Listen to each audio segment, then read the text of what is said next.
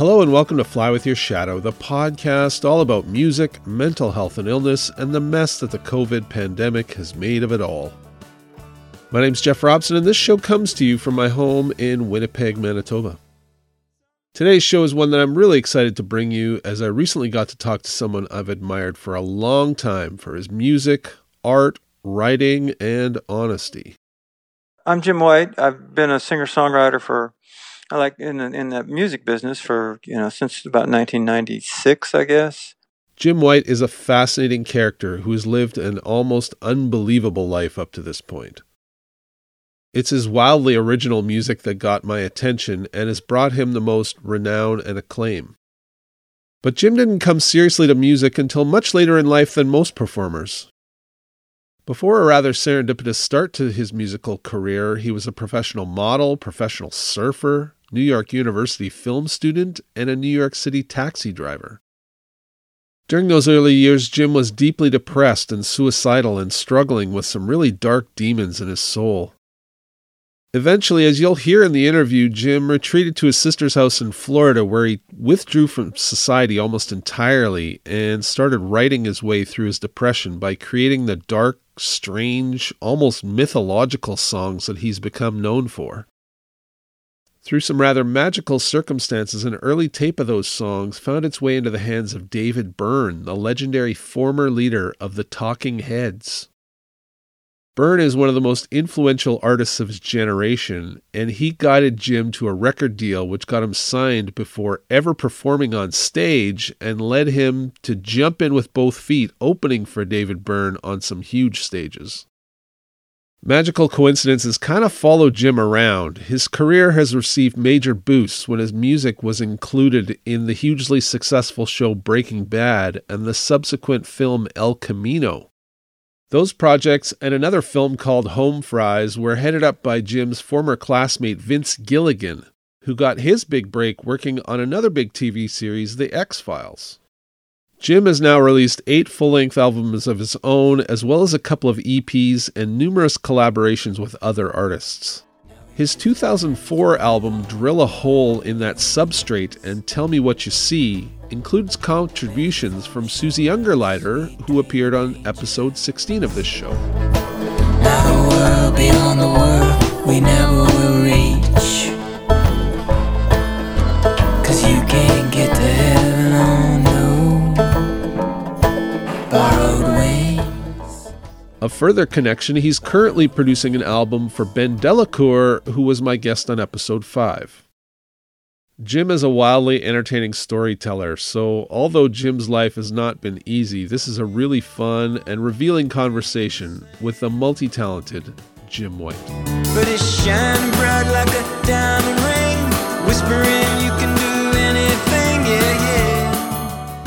You've talked about coming to music a little bit later in life. You said you were 40 and had never played a gig when you came to music. So why did it take you that long? And sort of what can you tell me a bit about the time before that? Because you've had quite a storied a life of different adventures. Yeah, sure.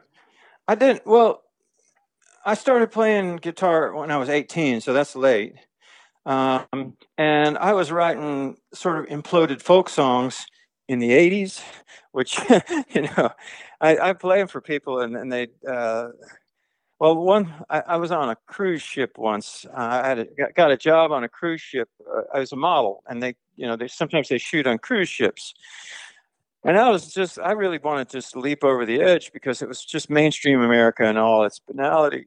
But there was this real pretty Norwegian lady working on the thing, and I talked to her every day and flirt with her, and finally she invited me to her cabin and said, "Oh, you should bring your guitar." And so I brought my guitar and I sang her a couple songs about murder, and after 3 songs she said, "Your music, it sounds like many shortwave radios playing all at once." And then she said, "I think I need to get to bed now." I said, "Go to sleep." So there wasn't a real market for what I was doing, and when I would play my music for people, they were not enthusiastic about it. So I just figured, okay, it's something that I do for solace. It's an avocation, and it will, it's something I can do in my quiet time. And the story of how it ended up landing in David Byrne's hand is, that's been documented. That's part of a novel that I just wrote. But it was a very improbable series of events, as improbable as any in the music industry of someone ending up opening for David Byrne in front of 4,000 people a year later, which I did. Much to my astonishment. And it was kind of good that I didn't work my way up, because I didn't really understand what it was.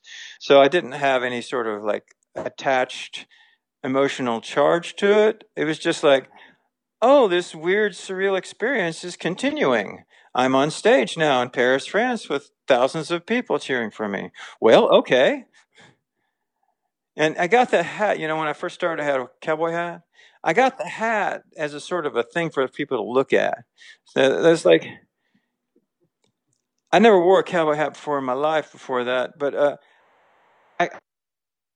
I was thinking about it, and I thought, man, if all people are looking at me, it is going to make me really comfortable, because I don't like being in front of people. I don't like being a public person. And I thought I did something for that. And I was mannequin. And on the mannequin, there was a hat, like this cowboy hat, and it said, "Hat not for sale, do not remove." And I said, well, okay. And I put the hat on and walked up front and said, "How much for the hat?" And they said $2. And that's the hat that I wore all over the world for the next 4 years. And I just have some advice for you fledgling musicians.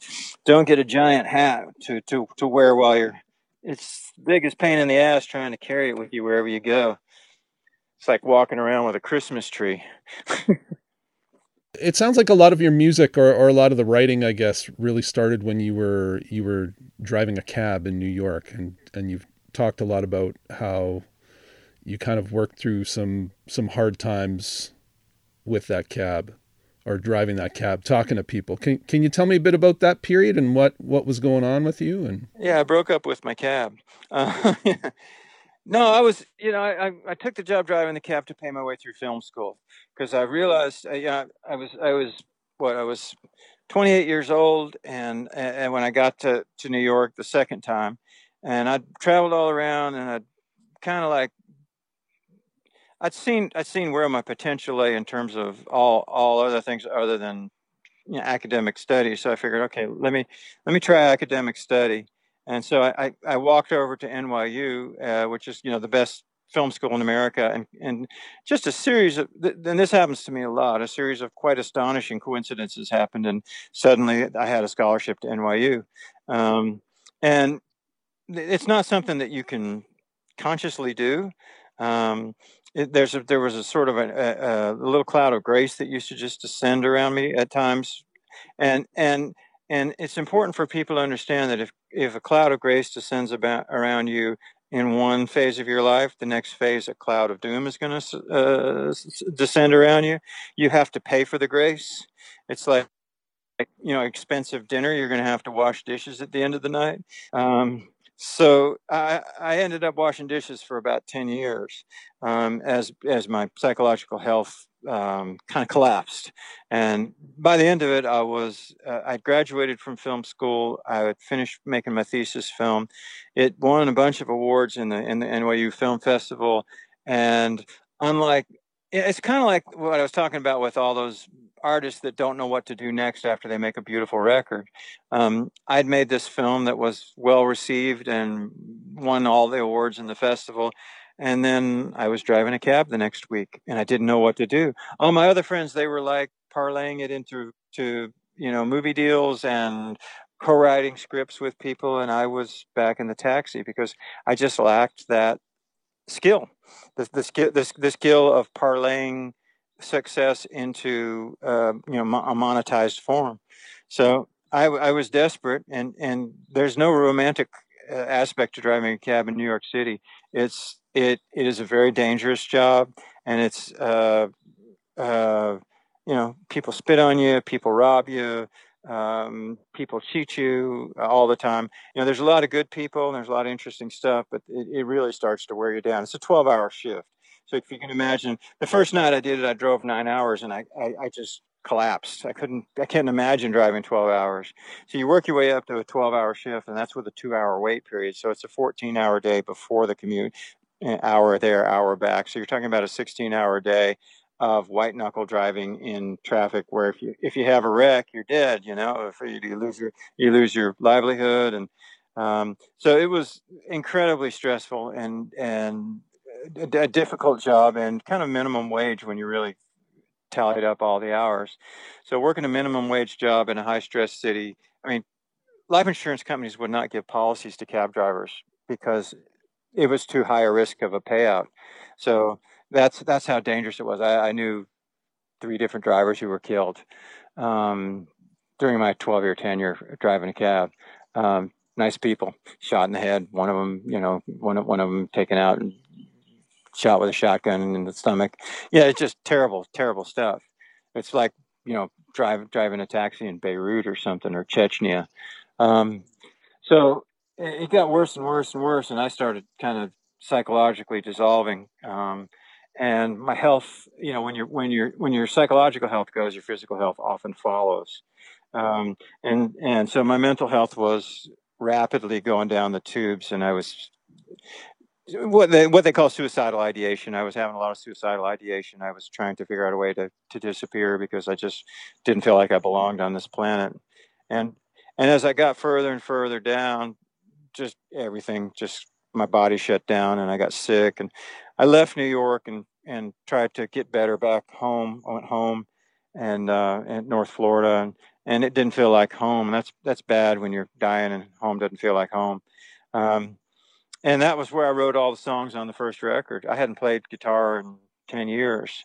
I'd been doing other stuff. I wrote songs from 18 to maybe 28.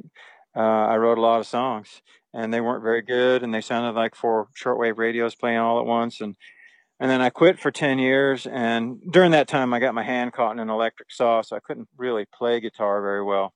My fingers were on my fretting hand were badly mangled.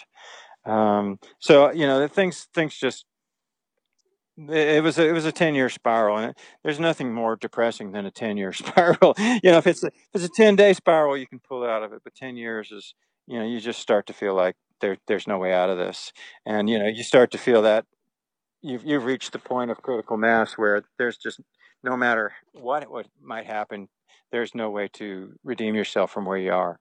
And my heart goes out to all those people who feel that way right now. For me, I was sitting on the bottom and playing those songs that I wrote that appeared on the first record, just had no idea that anybody would ever hear them. And a friend came to visit me and cheer me up, and he came up to the house, and I was real shy about being a musician, and he knew that if he showed himself that I wouldn't play the songs that I was singing. So he sat outside the window of this house I was in, listening while I played 5 or 6 songs, Perfect Day, Chase Tornadoes, a couple of other ones that appeared on that first record. And after I only knew 5 songs at that point because I couldn't remember any of my old songs.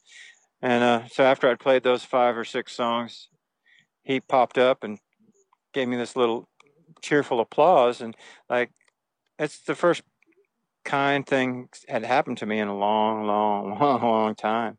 And I have to say that it felt resonant when he was doing it. It felt like this is more than just a friend standing up and saying yes. This is like a pivot moment in existence. And so he asked me to make him a tape of the songs, and he was headed out to Los Angeles to go to graduate school at AFI, which is American Film Institute. It's like the hardest film school to get into in America. NYU was one of the hardest, but the graduate level, this is the hardest, AFI.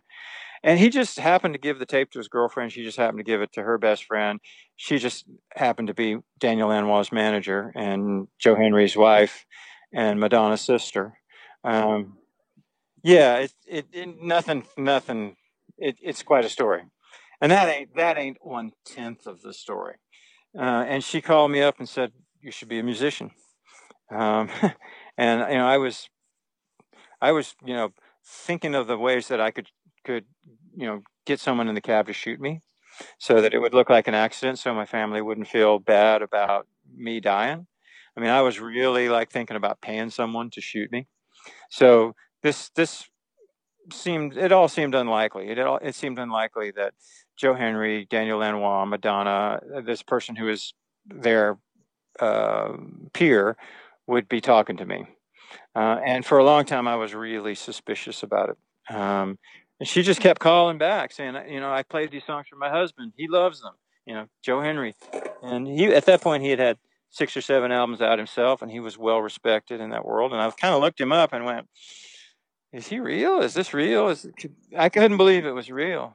So anyway, out of that dark spiral, those songs came, and I realized years later that they were a cry for help. I was basically writing those songs saying, okay, universe, if you want me to stay, do something.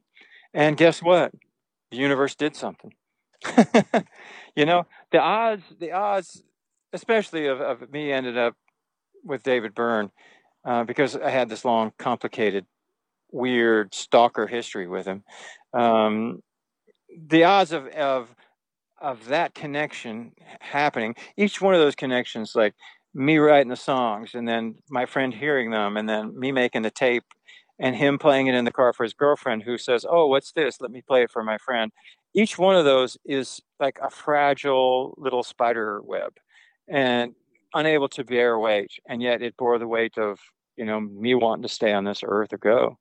And all of a sudden there I was shaking David Byrne's hand and signing a record deal. And then a year later or 2 years later, I was playing to thousands of people opening for him all over the world. He couldn't have been nicer, man. He could have been nicer. I knew nothing about performing. And he let me open for him for a year and a half. Yeah, I hear people slamming him sometimes, and that just makes me furious. Because he's got Asperger's. I don't know if you know that. And so he comes off sometimes as distant, but there's no greater friend to music in the modern world than David Byrne. Yeah, so I get mad when I hear people slamming him. All those things that you just mentioned, though, like as someone who's struggled with my own psychological health, all those things would be terrifying to me, from driving the cab to, singing the songs for somebody to, going and performing them in front of people. So how did you find the strength or the determination, I guess, to do all those things? Well, it was kind of, there's a couple angles to it. I didn't want to be on stage. I desperately didn't want to be on stage. When they said, now you understand, if you sign this record deal that you're going to have to perform, I went, what? And they said, yeah, if you make a record, you have to perform. And I said, oh. And I went home and I thought about it. I thought, I really don't want to do that. So I called the guy that ran the label up and I said, how many times am I going to have to perform? Like 5 times a year? and he laughed like you laughed. And he said, probably, 150 shows a year. I was like, okay, I'll talk to you later. And I actually called the friend I gave the tape to, because he's a relatively sane person and he's a real sweet person.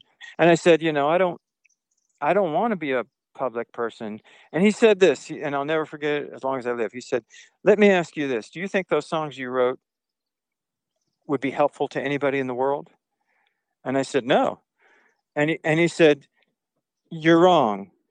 They will help people, but the only way they can help people is if they hear them. So you have to go be a performer. Can you do that? And I said, if I think it'll help people, yeah, I guess I could. So that was kind of like one of the driving engines behind it, was maybe this will help people. And God knows, as I've done shows over the years, the people that have come up and the stories that I have heard as a result of listening to a song of mine. I mean, a 24-year-old kid came up to me a couple years ago in England and said, I was just released from 2 years in an institution, and the only thing that kept me from killing myself was your music. And he just kind of like, we cried, man. We just cried. We just burst into tears, both of us. I was played in Amsterdam. This is my favorite show story ever. So I played in Amsterdam, where I have a really good following, and I have a weird, complicated history with Amsterdam. I've been there a number of times in a number of incarnations, right? So, I worked as a model there for a while and had a weird, long bizarre relationship to the city because I was having psychological problems even then. But I went back to play this show there, and at the end of the night, the people come up and they want to get their CDs signed. And you see, you got a signed CD. Usually at the end of the line, the stragglers are the ones that want to say something. The first ones are just like, yeah, sign. The stragglers. So the first lady, this beautiful, tall Dutch lady, about 50 years old, she said, well, I just want to thank you for writing A Perfect Day to Chase Tornadoes. I have instructed in my will that it be played at my funeral.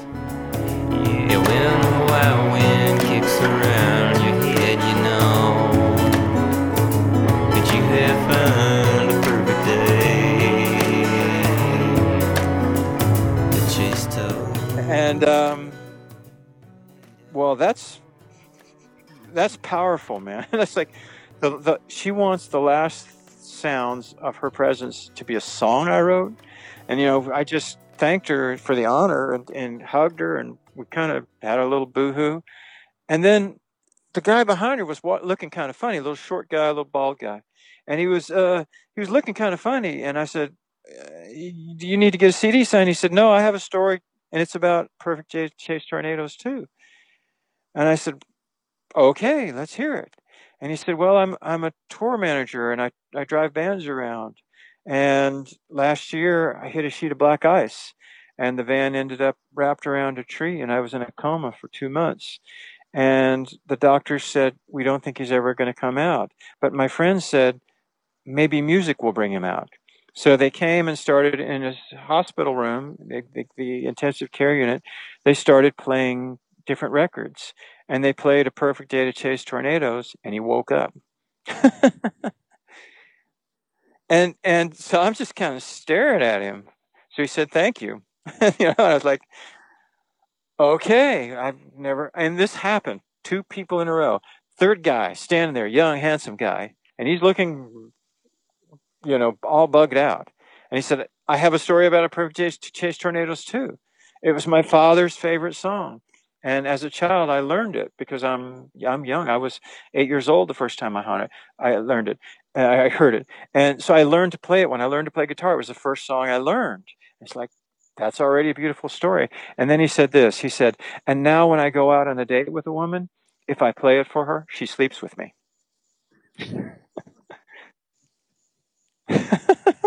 And I thought, wait a minute here.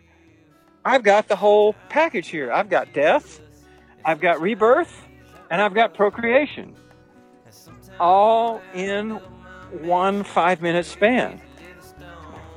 That happened. But sometimes I feel so goddamn trapped by everything that I know, and I wish it wasn't so. 'Cause the only thing that anyone should ever know is that today is a perfect day. And stuff like that happens to me. It happens from time to time. Just these weird windows of synchronicity open up, and that's what the novel that I just wrote is about. It's about an epoch of unparalleled synchronicity in my life that includes the how David Byrne and I crossed paths and met, and a series of events over a course of about 12 years, 13 years, 14 years that are just inexplicable. So right now, that's my next big project. Is I'm producing Ben's record, and I'm producing a Venezuelan folk record for this amazing lady that I know, and I'm producing my own record. But I finished a novel; it's already done. I'm just looking for a publisher now, and trying to figure out that world because I'm not any good at navigating it. But you know who the X-Files writer is? Vince Gilligan, right? The guy who wrote it. I sent it to him because he likes my music and he loved it. So that's a good start. You got some help from Breaking Bad, so I would imagine it would make sense that. Definitely. Well, that was him. He went to film school with me. Oh, really? Yeah, it was just Vince. He was the guy that worked in the cage. And if you had voted on all the people in film school, the one least likely to succeed, Vince would have been it. He wore like a flannel shirt, and he was just a normal, ordinary-looking guy. And he was a nice guy. He worked down in the cage, and you would go and you would check out your cameras, and he would say, here's your Arri S camera, and check to make sure that that the shutter is working correctly and all that. And he was a tech guy. And, 15 years later, a song of mine ended up, was it 15 years? No, it wasn't even 15 years. It was 10 years later. A song of mine ended up in Home Fries, which was a film that he wrote. Shiny stars, guiding stars, pointing the way to the heaven of my heart. Guiding stars, pointing the way to the...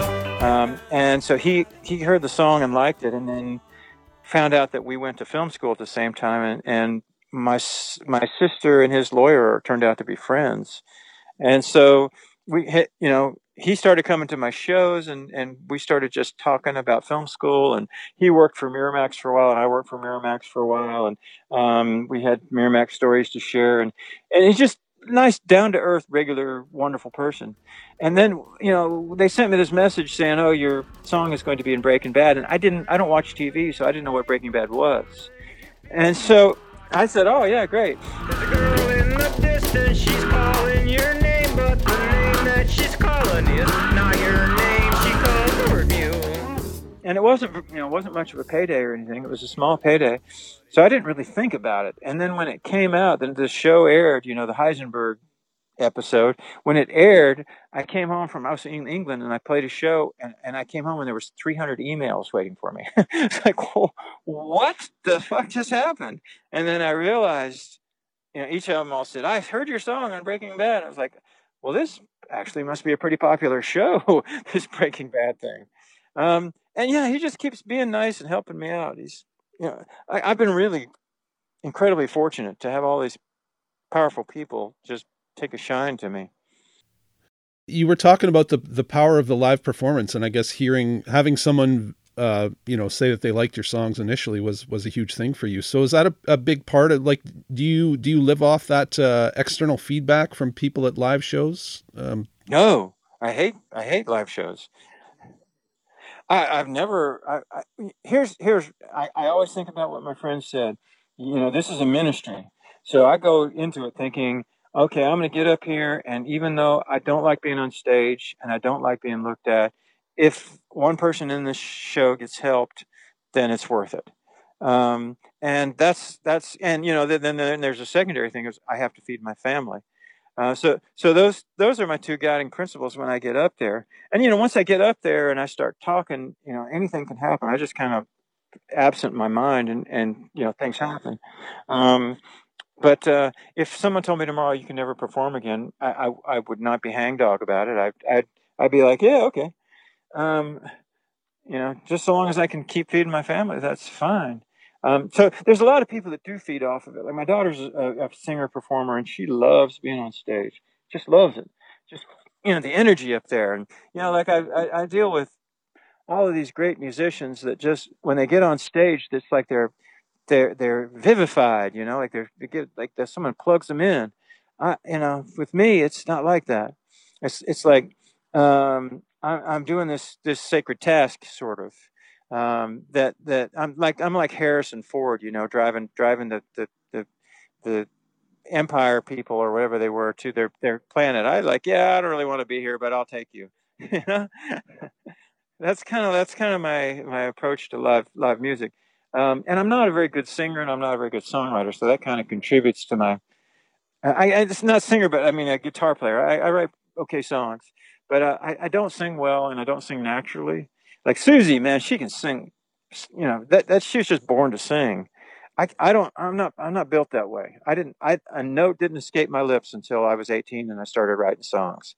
And then I played one for my sister, and her first comment to me was, "Oh, you're tone deaf too."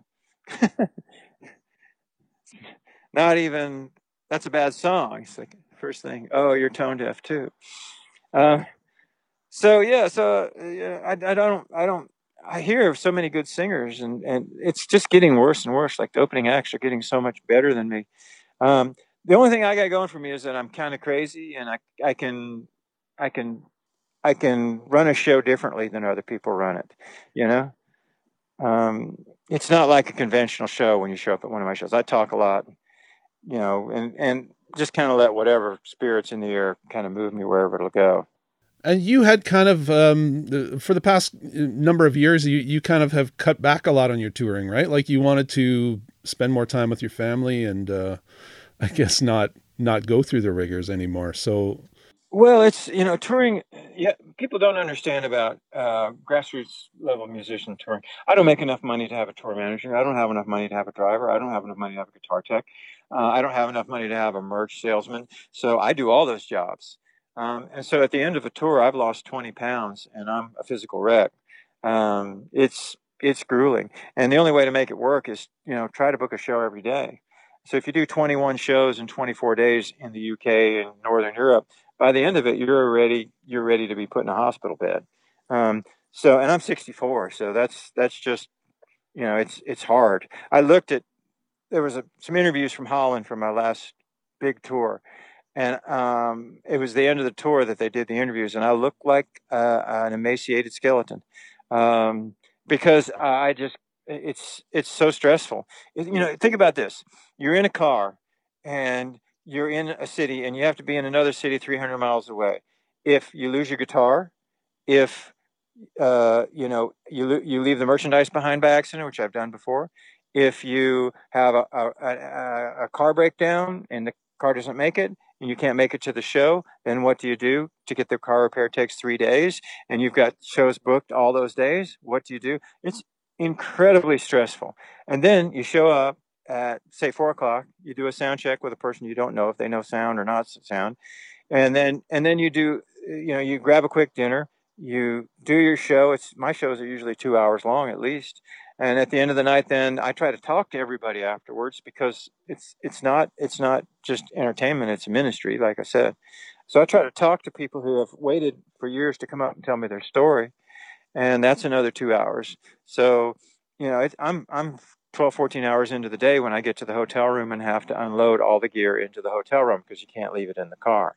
And a lot of times that means schlepping 300, 400 pounds of gear up a couple flights of stairs and then putting it in a room and then collapsing into a bed and then trying to get up the next morning and do the same thing over and over again, Groundhog Day style.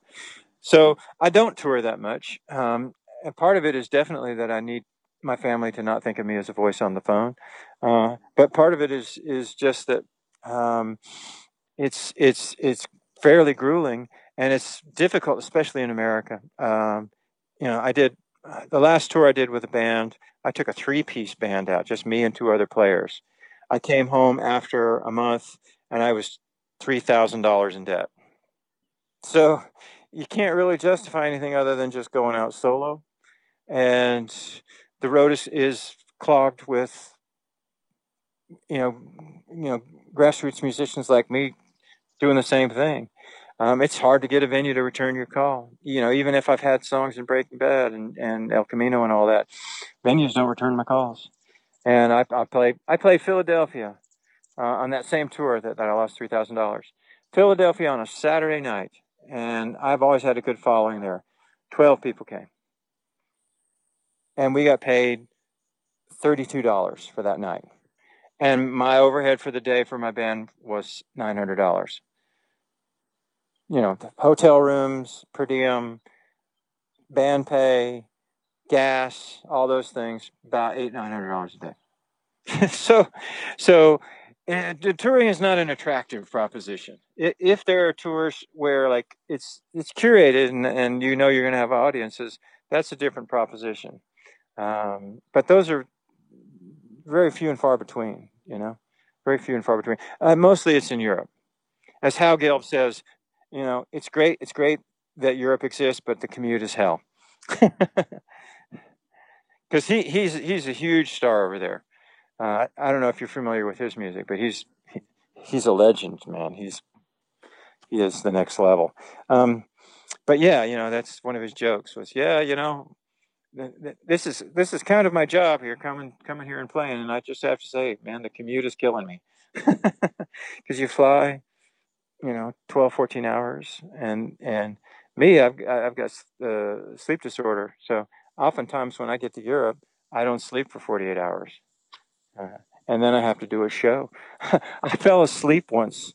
I fell asleep on stage while singing a song. And it was a serious song, and the English audience were so kind and so supportive that they thought that I was just deeply moved by the lyrics. They did not know I was asleep.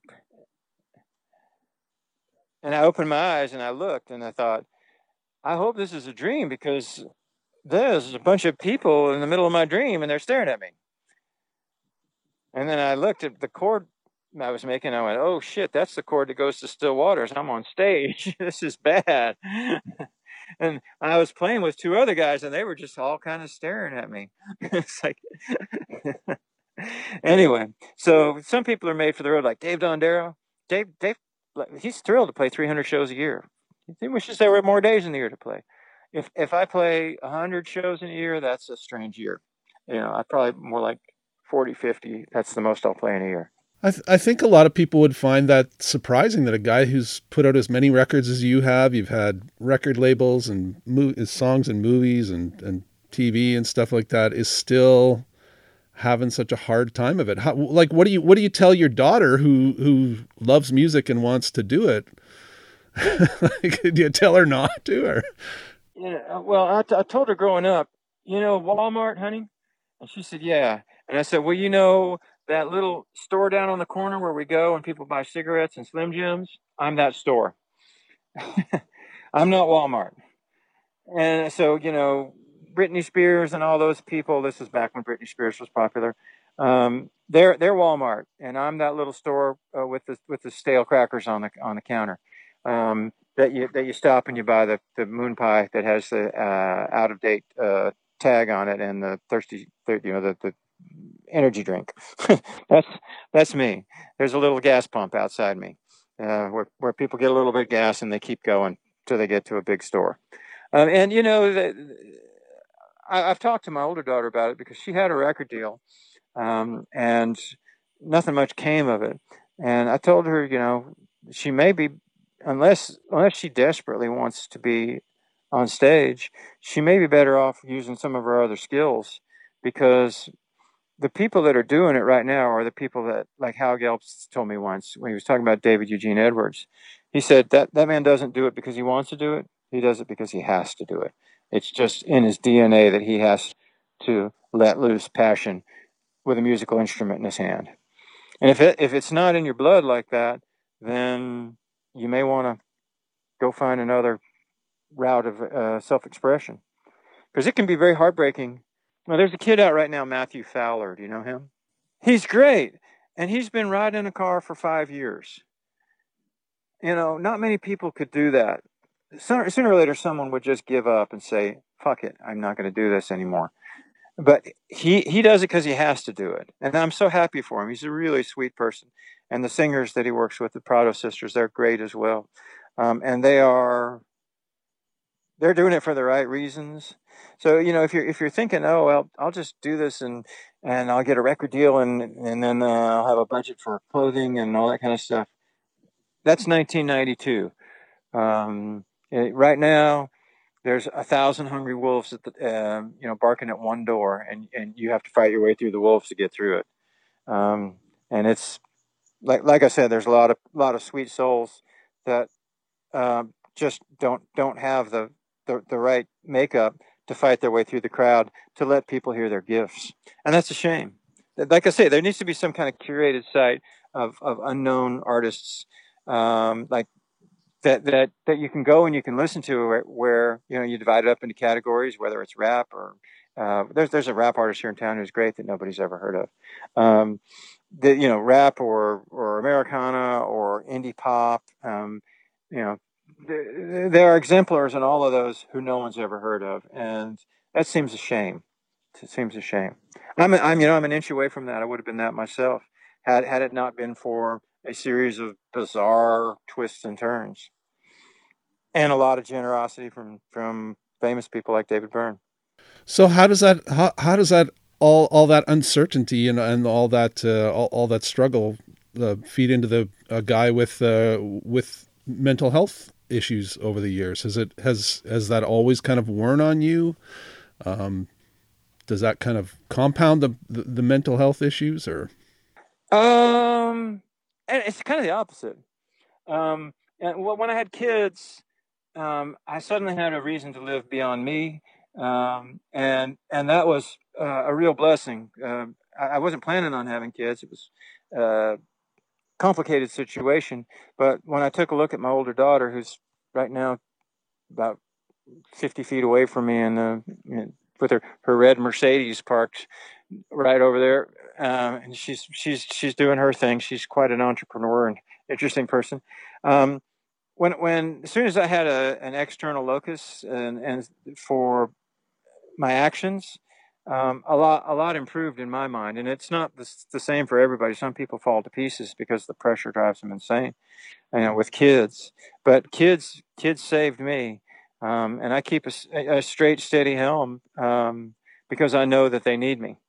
And it's interesting because the oldest one's 22, youngest one's just turned 15, and I've actually thought, what's going to happen to me as a person when I no longer have kids, sort of as the outrigger on my wobbly canoe.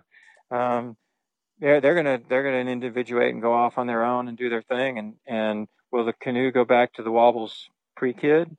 I was a mess before that. I don't know. One of the things that I've got going for me is that no matter what, I'm always trying to get better. And that's, a lot of the problems that I see with the music industry is there's a lot of people, enablers, encouraging artists to not get better because not getting better sells records. Go have that heroin addiction and then come out of it so that you can make that great comeback record. Yeah, that's great. Okay, well, all I need to do really at this point is to commit murder and then get out of prison 18 years from now, and then I can make a comeback record. It's like, yeah. Anyway, I'm rambling now at this point. But at the end of the day, my kids saved my life, and I let them know it on a regular basis. And it's embarrassing for the younger one who's 15 and doesn't want to know any such thing. But the older one is very touched by it. She's had her own hard life, and she knows what I'm talking about when I tell her what she means to me. So kids, when I first had my first kid, I would just tell everybody, man, you should just have kids. That will make you feel better. Not knowing that people are different. Some people, it will make them feel worse. Yeah, but it sure saved the day for me. It sure saved the day for me, and they're cool kids. I'm thoroughly fascinated in the arc of their existence and where they're headed. The younger one is probably the most talented musician in the family. And the older one has a record deal, and I, put out how many records I've done, 8 records, 10 records, I don't know how many. Yeah, the youngest one is, and she grew up. See, when I was growing up, people weren't playing music for me and saying, what do you think of this? And what do you think about them putting a cello there? And what do you think about putting a French horn there? And why did the drummer make that choice? When she was 7, she was singing counterpoint to Gregorian chants that she'd never heard. She just knew where the notes were going.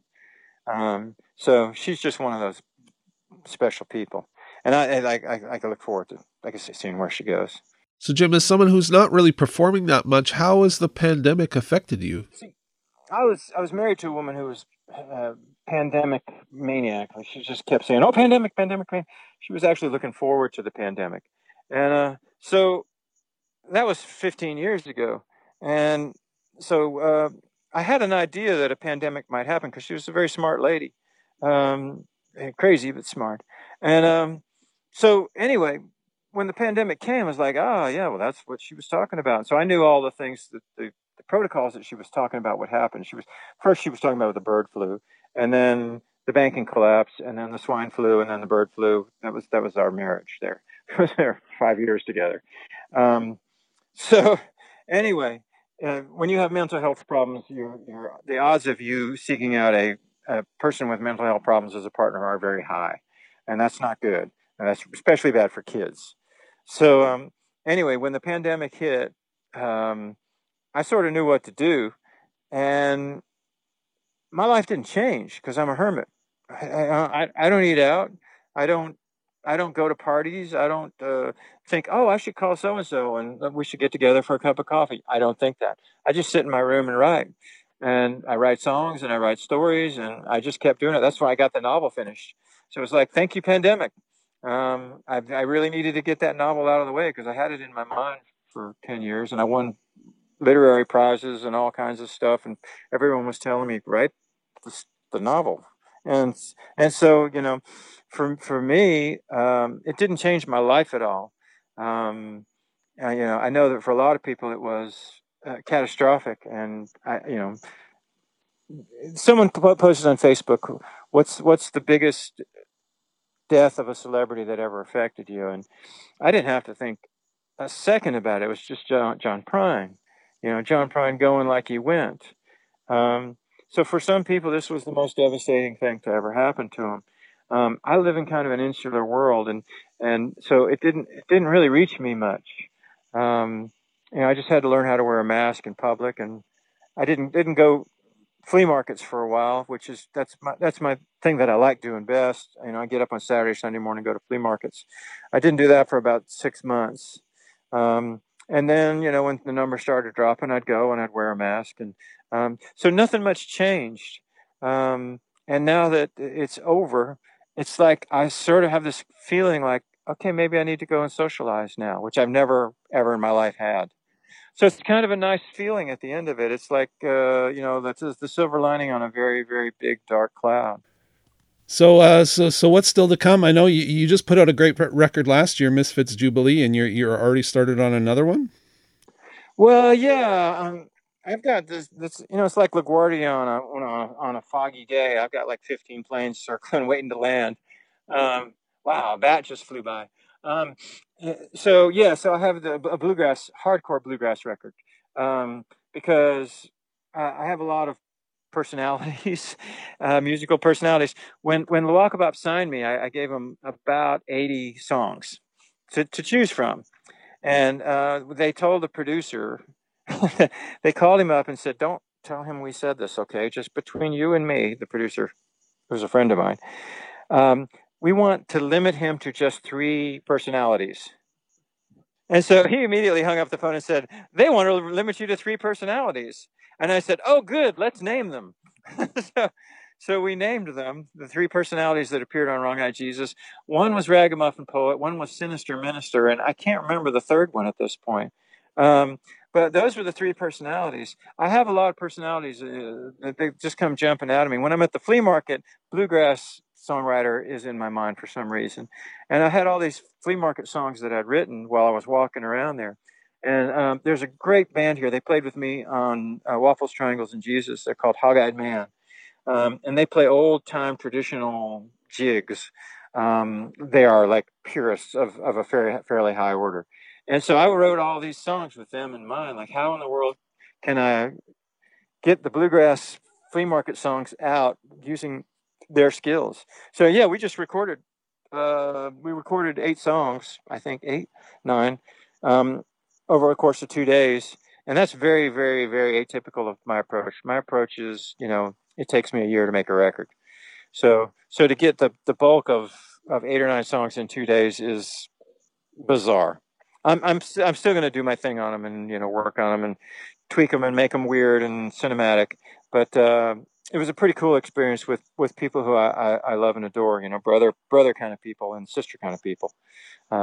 So that's coming probably about the time that I release the book. So probably early next summer. That'll be showing up somewhere somehow if I'm lucky. Hopefully you prioritize getting that book out there, because I've heard you talk about it enough. Now I want to read it. Yeah, I just got to navigate the maze of publishing. It's a lot like the music business, and I'm very wary because of that.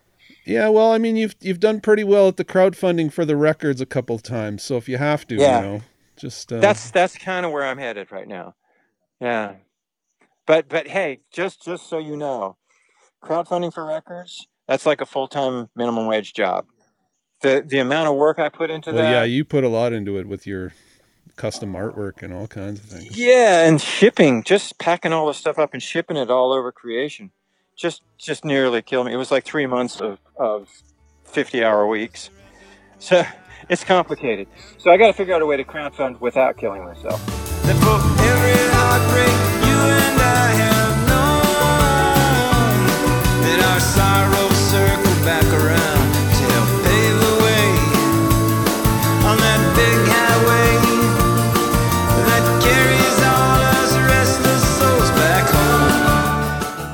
I highly recommend following Jim White on social media, where he shares a lot of great stories and photos. Check out his website at jimwhitemusic.net, and you can buy his amazing albums at jimwhite.bandcamp.com. I've got a bunch of great stuff left over from this interview that I'll share on my August 1st episode of my other show, Tell the Band to Go Home. You can find that one at tellthebandtogohome.com.